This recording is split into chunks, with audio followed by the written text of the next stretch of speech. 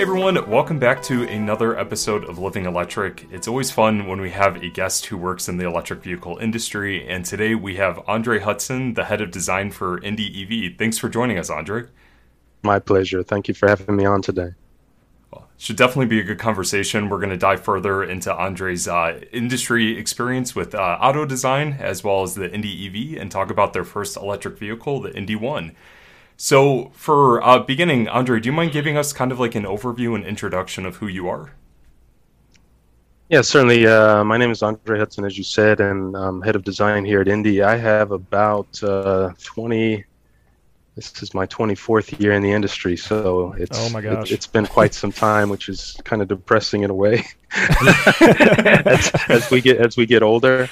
But really consider myself blessed and fortunate to have had such a great career in this industry, and worked for several companies now on some key products over the last couple decades. So it's been a wild ride. As a kid, I would have never imagined, I'd be a car designer when I grew up. I always wanted to fly jets, but took a second path, and it's been fantastic. That's awesome. Yeah, that was going to be my question. How did you get into the automotive industry in terms of design? Because you just mentioned you wanted to fly jets. Is it kind of like a path that took you into automotive design? Yeah, as a little guy, I always imagined myself flying fighter planes, right, military, and so I was kind of preparing myself for that route, going to one of the academies. And sophomore year in high school, my eyes failed me, started to fail. Oh no. And I had to get corrective vision and glasses. And at the time, the Air Force Academy, to enter the pilot training program, one of the prerequisites was perfect, 20/20 vision. So I couldn't check that box anymore. So unfortunately, I didn't want to go other paths. But it's actually interesting. A friend had given me a magazine. I think it was Car and Driver or Motor Trend. And there was a story about the Dodge Viper concept. And there was a little sidebar in the article that pictured the clay model for the Dodge Viper and the team responsible standing behind it. And I was like, a lot of people don't actually think about, where cars come from. It's just some magic, industrial machine that just stamps these things out. Right. But I'm like, wow, people and artists, creative people, style and create these machines. And so, it kind of sparked my interest. I had always been into drawing and sketching airplanes and cars and boats and anything transportation related. So that kind of was the spark to set me off in this direction. Growing up in Colorado, I go to my high school counselors and say I want to design cars. And of course, for them, by default, they're like, you need to study engineering, study mechanical engineering by default. And so I started looking at all these engineering schools around the country. But something inside me said, I don't think this is quite the right thing, because I want to, be an effect on how they look and how they feel. And so I composed a letter and sent it to Chrysler at the time, because, they were the ones that inspired this whole thing. So sent it off to Detroit. And I still remember the day coming home from school and opening the mailbox, and there was this, Chrysler-headed letter in there to a young Mr. Hudson, and opened the letter, and there was this communication from the design department that basically laid out, the path forward to design. And so that kind of set me on my way. And I'll always be forever grateful for the time that Chrysler Design. I'm sure they get all these letters from kids asking about it. Right. But certainly it affected and shaped the direction of my life. So I applied to art and design school, and ended up going to design school in Detroit. Okay. Nice. Yeah, I was kind of wondering how the tie-in from Colorado to Detroit happened. So that makes sense. So did you end up working at Chrysler? Because we looked at your LinkedIn and it looked like you started with GM. Did you start at Chrysler? Yeah, I actually had an internship there, which I was, beyond ecstatic, I think my junior year. But when I graduated, I ended up getting an offer. I had a couple possibilities, but ended up going to GM. So started there in General Motors in '98, which was fantastic. Is there any standout vehicles from your time at GM that you remember kind of putting your mark on, or ones that you liked working with the best? Yeah, again, I've been really fortunate to have the given opportunities, and trying to run with them with some key products. So a couple years out of school, the head of a digital studio at the time, Ed Wilburn, who was eventually became head of all product development, design-wise, assigned me to the SSR. If you guys remember the SSR, kind of that hot rod pickup truck. Right. So yeah. The exterior was basically done, but there was no interior. And since as a young designer, I was pretty proficient in a digital design software called Alias, he tasked me in a couple months to create a theme, for the SSR to get it ready for the Detroit Auto Show. So that was kind of a key initial project, that people know that I worked on, which was awesome. And as a young kid out of school, I think I was like 22, 23 at the time. That was that project. And then shortly after that, I ended up going to England, actually, to the Advanced Studio there for a couple years, working under a designer, Simon Cox, who's an extremely talented designer in our industry, and worked on several projects from Corvette to Cadillacs with him. If you guys recall the Cadillac CN, which was this our mid-engine V12 exotic, with the gold wing doors. Yep. Poor me. I had to work on this exotic Cadillac with Simon, which was again amazing. We built that car in the UK for show, and ended up sending it to Detroit. Can't remember what year that was. I want to say maybe 2000 or 2001, maybe. So that was a great project. Worked on that a little bit, trying to take it to production, but that never really came to fruition. And then I worked on the large Cadillac, the 16, if you remember, the big caddy they did for the 100-year centennial.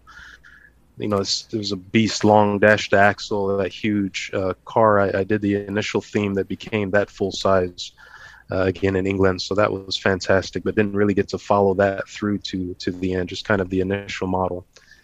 And then when I came back to the States, I was assigned to the Saturn Sky Roadster. So I worked with Franz von Holzhausen, who's at Tesla fame now. He was finishing the Solstice at the time, and GM Bob Lutz had decided to put the VX Lightning concept theme on the Solstice package, and it was going to be the Saturn Sky, or the new Opel Speedster that they sold it in the UK. So I sat there for a couple years and was responsible for the exterior of the Sky. So that was my last project at GM. Wow. Well, the Sky is one of my favorite roadsters. Like, I grew up around like Porsches and BMW like Z3s. So like when the Sky came out, I was super excited about it. That's awesome. It's beautiful. It was just such a nice. I remember working on that car, and the doors to the studio would be open, and all the old the Corvette guys would come rolling by, and you'd see them stop and peek in there. I remember one day it was kind of lifted up in the air, and they're like, "What is that?" I'm like, "Oh, this is the new Saturn." And you could just see the look on their face, and they're like, "Can you fit a V8 in that thing?" And it's like, "Yeah, you probably could squeeze a V8 in there." Right. But yeah, she was pretty. That was a cool car. Oh yeah, it's beautiful. I actually think I have a few friends that LS swapped some old Did Skies. they? So yeah. Wow. Yeah. So I think you can fit a V8 in there if you try hard enough. it was wide, so I know you can do it. But yeah, that was such a cool project. It had the clamshell front hood, which was an amazing design feature, and it was kind of a pain in the butt because the lamps had to go with the hood. So as a designer, you had to make sure that all the clearances for the fascia and the hood and lamps all worked. But I finally bought one years later just to kind of trick it out like I always wanted one. And it was great to go to the car wash and open this thing up, right? The rear popped and the hood opened, and it looked like this beautiful, cool little toy. So it really was a neat product. Oh, that's awesome. Do you find I was going to ask if what comes first generally when you're designing a car? Does like the design or kind of that like you mentioned kind of the theme of the car start first, or does the engineering team take that first and say, we know we want these specs and we got to put it all in this package, and then it goes to the design team? Which kind of goes first there? Yeah, that's a great question. It's actually something I've learned coming to a startup, that you don't realize at a big company like an OEM, how much work is already established on the engineering side, right? So much of the package, the part content, where the thing's going to be built, what it's going to cost, is really already established, and kind of those ingredients are given to the design team, including background and marketing, right? Who's going to buy the thing, what it's going to cost, what they're going to pay for, how they're going to use it. And as a designer, you take all of that information, right, and you start to spin this idea on what this thing should look like.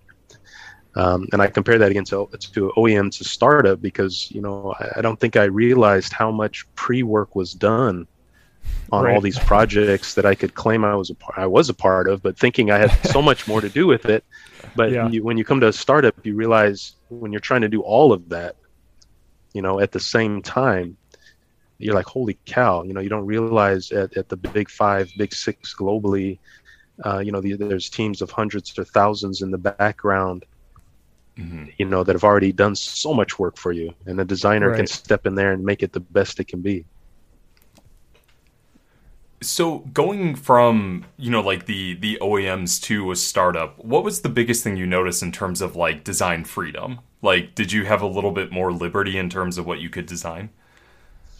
You certainly had more liberty. You kind of have to pick and choose your battles, of course, with engineering, and try to. The beauty of a startup, of course, is you can sit there and establish where you want things to be, how you want them to function, and you don't have all that pre-work that was done saying, Andre, I know you want to move this here or have this packaged here, but look, this is where it's going to be. This is the part you're using. And so that's very much an advantage, as a small team, being able to build this thing from the ground up, and start to establish proportions and dimensions and features that you want. On the same token, it's also a challenge because you don't have all that established, right? So you're still trying to understand who's going to support you through the project, who's going to supply you the components, what are you designing around. On one hand, it's a fantastic thing. On the other thing, it just presents a whole new set of challenges.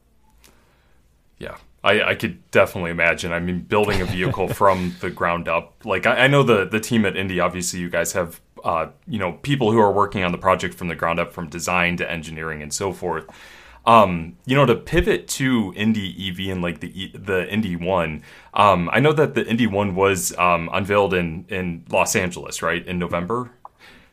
How did that feel to have that vehicle just like unveiled to the world? Like, I'm sure that was a great feeling.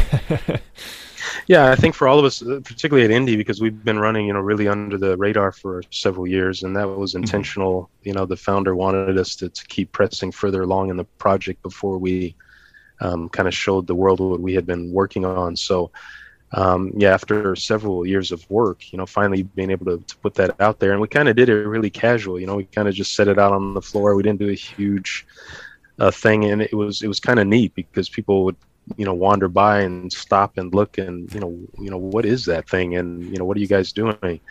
And so it was kind of fun doing it that way. Coming from the OEMs, like at Hyundai when I was there, so much money is spent on these PR events and all this lead up up to launching a new car or a facelift. So this was everything with us is a bit more casual. This idea of we're trying to build a product that we really want people to kind of take and just use it to fit their lifestyle as they see fit, and we just kind of want to be like a part of your your life and your family. So we're a little bit more casual with how we do things, which is kind of neat. So to answer your question though, throwing it out there at LA and just being down on the floor, we didn't have it up on a stand behind ropes. It was like, come over here, check it out, sit in it. What do you guys think? And that was really cool. Were you guys out at that show? Did you make it out? No.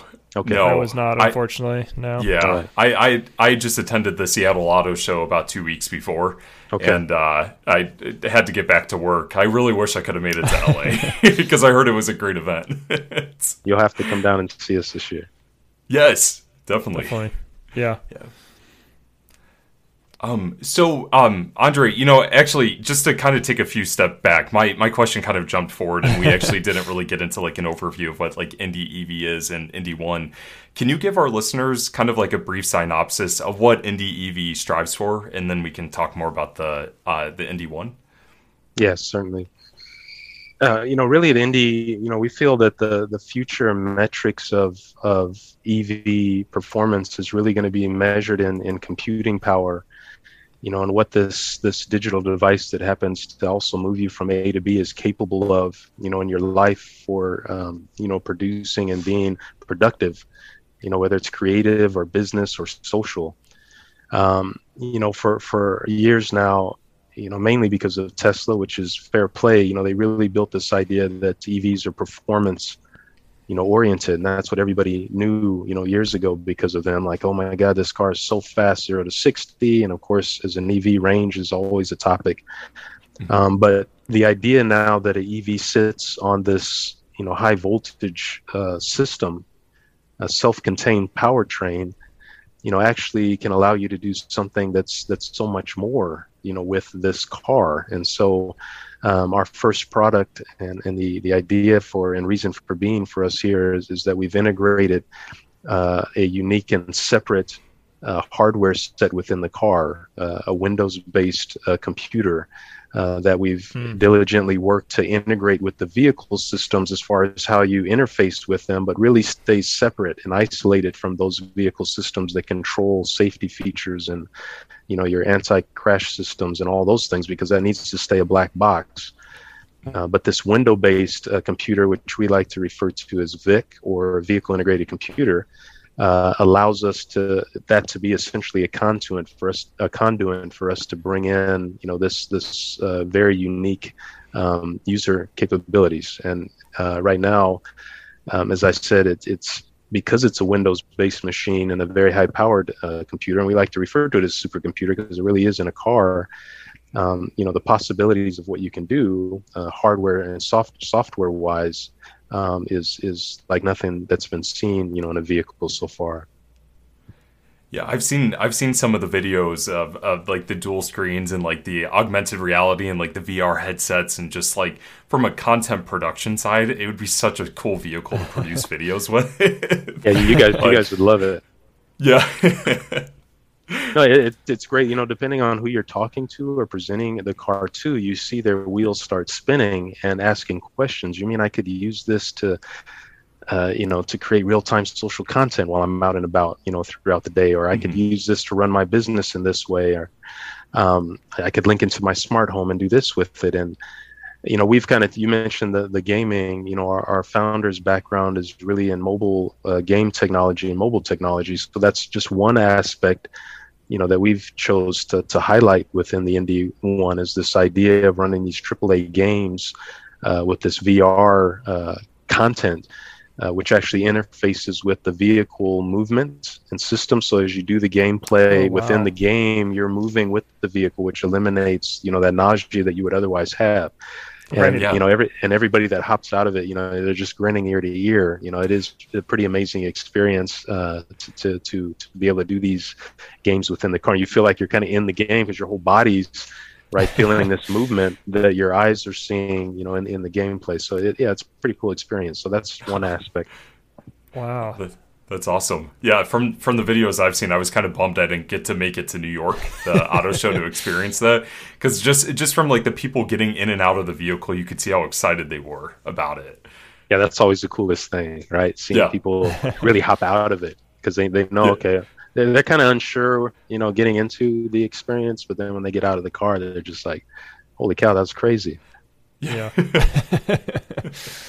Yeah, one thing I'm like, I wish vehicles did better is being kind of like a mobile workstation, because like having the computer built into the car helps immensely. Because like what I do right now, if I'm working remote from somewhere, I'm taking a call from my car, I've got my laptop kind of like propped up weird. It's not a comfortable position. It's just kind of propped up inside my car. I've got to have my phone up with my hotspot, and it's like all this extra kind of stuff that it would be nice if it was all integrated into one thing. Yeah, I've been on, team calls where the team members, pulling over to the side of the road, right, to take the call. And, I shouldn't say this, but, I drive home sometimes late meetings, and I've got my phone, plugged in sideways, and I'm not doing a video, but there's some stuff it's dangerous as hell, right? I shouldn't be doing it. But yeah, people have been, and kind of COVID showed us all that, not only that, what you mentioned and I just mentioned, but the idea that, working remotely meant I could be anywhere. Right. So I don't necessarily need to be at home. Right. And, I could be halfway across the country, or I even, we allowed one of the design team members actually during that time to he did a tour of the U.S. Wow. And he kept working, and it was amazing. He timed his stops, with mobile signals and battery usage. But he showed you could do it. It wasn't easy. It was a bit cumbersome, right. But it was cool because we started this project, of course, before COVID. But we were thinking, like, what if no matter if you had this car, you would never really worry about where you were, to do anything. Whether you were capturing social content personally, if that was your business, or if you had a work to attend to or a meeting. You really, wherever you were with your vehicle, you could basically handle business. And that was kind of really exciting. And then COVID kind of proved that people actually want that kind of lifestyle. Yeah. And so, this car is really, something that would be perfect for all of us in that nature. And just so your listeners understand too, on top of that computer, what's vital to make it work, of course, is a unique hardware set. So within the vehicle itself, there's two 15-inch displays up front. One of them is linked directly to the supercomputer on the passenger side.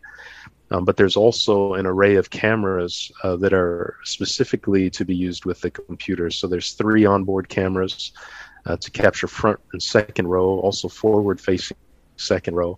And then there's 2 exterior cameras. So just by voice command as well, you could capture, video forward as you're driving through Yosemite, or capture a selfie within the car, or record, video or audio. As a parent, I always wish there were so many cool moments in the car, when the kids are, when they're really young, singing their first song on the radio that they really liked, or, there's so many great moments just as a family, because we do spend a lot of times in our cars.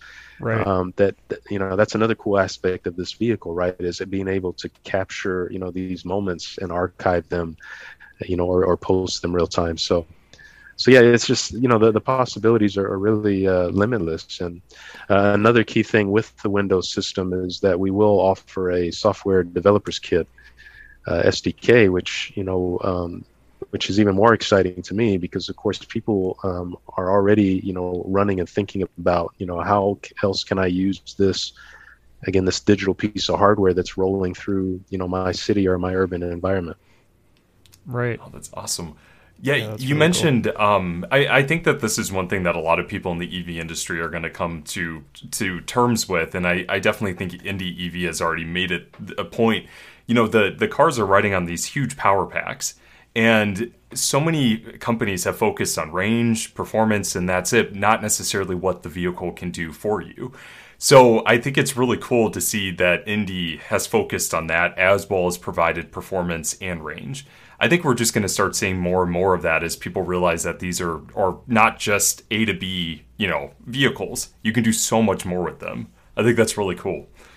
Yeah, you're absolutely right. I mean, again, the potential is there, for it to do all that. So, and range is, range is a big thing. I understand, even, people that don't do the long trips, you still, for that once a year, think about, can I use this car to take that 250, 300 mile trip? And it's funny that dictates, a purchase decision, though 99.8% of the time, your general vicinity in the day, is maybe 20 miles, 30 miles.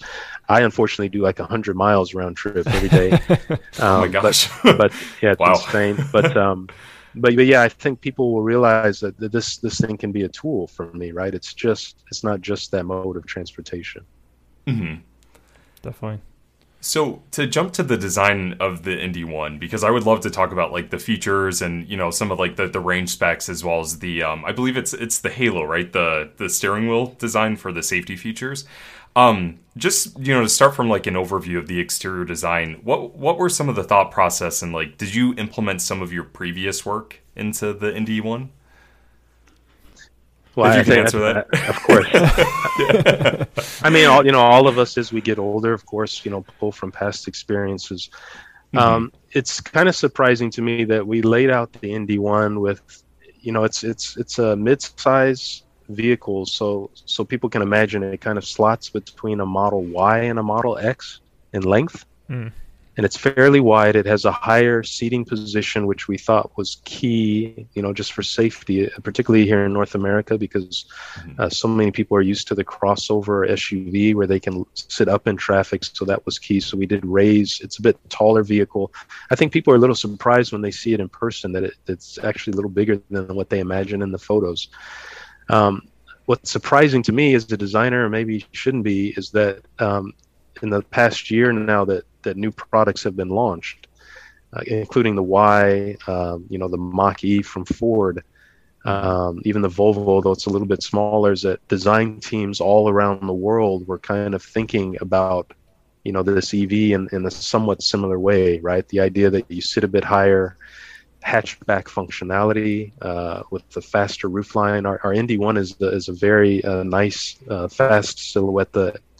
The windshield actually stretches quite far forward and down, which does give it a very kind of modern and futurist look. But also when you sit inside, we push the instrument panel down in a way. So when you see the glass touch down way forward, and you kind of don't see much of the IP behind the display, you do get this amazing sense of space. So it's kind of a cool architecture when you sit in the car. As well, we designed the body structures to have the full panoramic glass roof, so there's no support structure there kind of midway through the roof that many cars have. It's a completely open. Oh, nice. So when you sit in the cabin with that feature as well, it just feels really light and airy. So and again, that was both of those features, the windshield push forward and the open skylight, were challenged for our CAA and structural team for our crash box and safety, but we've worked through all of those issues there. So I'm really proud of the whole team on that.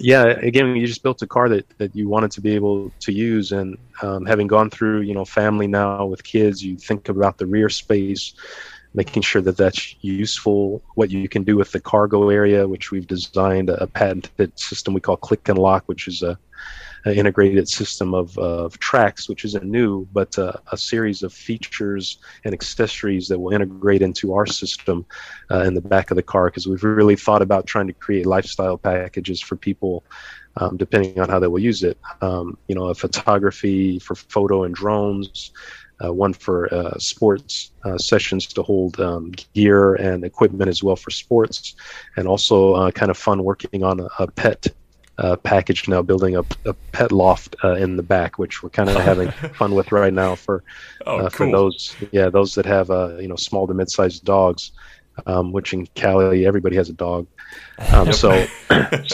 So yeah, this our main thing is a digital story, but I am proud to say that the design and engineering team has spent a lot of time really making some physical, usable features that are quite unique as well. Nice. Yeah, I definitely would utilize that dog. Like I think you called it a dog loft. Is that the term? Yeah, we're calling it the loft because we're actually making like this cool kind of modern loft space in the back for the dog. Oh, cool. That's yeah, cool. we have two medium to big sized dogs. I feel like they would love that. And we always have to rescue the one on walks because he's too lazy to walk. So we have to like grab our car and pick him up. Dragging him. Yep. Yeah, we call it the dog taxi. Our neighbors are like, Okay. there they go. So that would be great to have that. That's funny. Yeah. So, Andre, you mentioned safety in terms of like the engineering.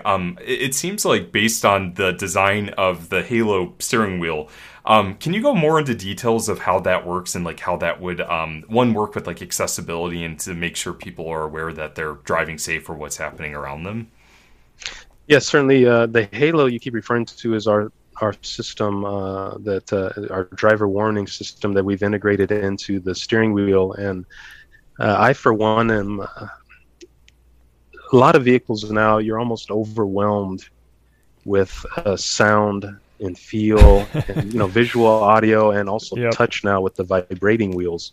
It's I can't express the last 5-6 years I just get in the car and start shutting stuff down because I actually get more anxiety with all those systems on, like I really do. And stuff's beeping all the time. Yeah, all the too, time. I feel you're like. just like, and you don't know where it's coming from. Or like I said, you're always jumping because you're like, oh God, what's that? I remember one time on the freeway, I had a rear, I won't say the product, but I was looking to exit the carpool, and the thing, loud beeping, all this, and warning through the wheel, and I jerked the wheel back into the car. And I always check, everything. So I was pretty sure I was clear, but as I moved over, everything started going off, and I jerked the wheel back to get back in carpool lane, and I just remember that, the car got a little squirrely on me for a minute, and you just think like, oh my God, I would have never, did it avoid me from hitting somebody, or was it reacting to something that wasn't? Like, I still don't even know. Right. And so maybe I'm a little, sensitive to it. So anyway, the Halo, we were just trying to think like, how can we bring some of the warning systems kind of intuitively, to the driver without overwhelming them. So integrate it within the steering wheel. If you can imagine, and our steering wheel is kind of a squircle shape. It's a little square. So if you imagine that as looking at the plan view of your car, we have a system that gives you, side blind spot, rear, contact warning, also front impact represented on the steering wheel visually in a very kind of modern, slim, light read. So you can adjust the brightness, of course, to tone it down if you need. But again, it's just the way that right there in your periphery, without even, you're staring forward anyway, that the wheel is letting you know, hey, you've got somebody, coming up on the rear right or the rear left, or on your left and right if you don't see them as you turn on your turn indicator. So again, we were just, trying to think of, how can we make some systems intuitive but not overwhelming or creating more anxiety. Yeah, I know. Well, Alex and I are both Tesla drivers, and I think Alex can attest to just the autopilot sounds and just the sheer amount of overstimulation. Yeah, we had a Volkswagen ID4 that had the ID light up on the dashboard, and even that was too much. It was cool. It was cool. Well, I don't want to talk too much about when it worked. I'll just say that when it worked really well. But at night, some of the since it was so large and in front of you, it was just really distracting for what it was meant to do. So like, it was almost like to me, it was almost something that could impair safety versus like improving it. But yeah. And I think that's why, user customizability to some degree, as much as we can, we should allow people to do, knock the light down, still. I'm a big thing at night too. I hate getting in a car and just all these super bright. First thing I do is turn the brightness all the way down on the clusters and displays, because it's just right. You're just overwhelmed now with like you said, kind of sensory overload. Mm-hmm. Yeah, that's cool. This is reminding me almost of like in video games when you're playing like a racing game and you put it in like third person view. You're right. You almost want to do that. You kind of like that is always more comfortable, right? Because you can see all the way around the car. You can see exactly what's going on. Whereas like if you switch to cockpit view, you've got this limited range of view and you can't really see what's going on. So that's really cool. As we wrap up, reservations for the Indy 1 are still open. Is that correct? That is correct, yes. We opened reservations during the New York show a couple weeks ago. Nice. So can you kind of just like give like a little shout out to Indy where our listeners could find you guys, and if they want to put a reservation in, where they can find that? Oh, yeah, of course. So please feel free to learn more about our first product, the Indy 1, at indyev.com. You'll learn about the product, and again, I didn't touch a lot about the, it's the launch vehicle is going to be a dual motor, so it'll be all-wheel drive, about 480 horsepower. We will launch with a 95 kilowatt-hour battery pack, which will be good for a 300-mile range at least. We're still tweaking that a bit.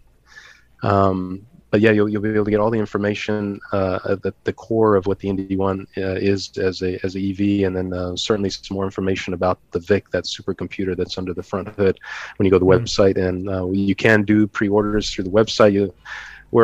We've been pressed by our CEO to offer a fairly unique color palette at launch. So please, we took inspiration from our environment. We're based here in Southern California. So we took a lot of inspiration from our environment here for a really unique color palette for the launch edition cars, which are quite nice. So, and they also, each vehicle, depending on the color, will come with a really unique item, so which you can check out on the website. But yeah, please encourage you to check us out. And yeah. Sounds good. Thanks, Andre, for joining us. And Alex, do you have any other questions? No, I don't think so. I think we're about up on time. So yeah, definitely appreciate you being on, and listeners, go check out Indy EV. All right. Yes.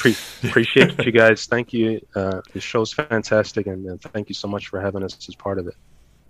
Yeah, awesome. Definitely. Thank you, Andre. And hopefully we can get to Los Angeles soon to see the Indy. Yeah, you got to come by. You got to come by and see us if you're out here. Yes. Definitely. Yeah, we'll make it a point. Awesome. Thanks, Andre. Thank you.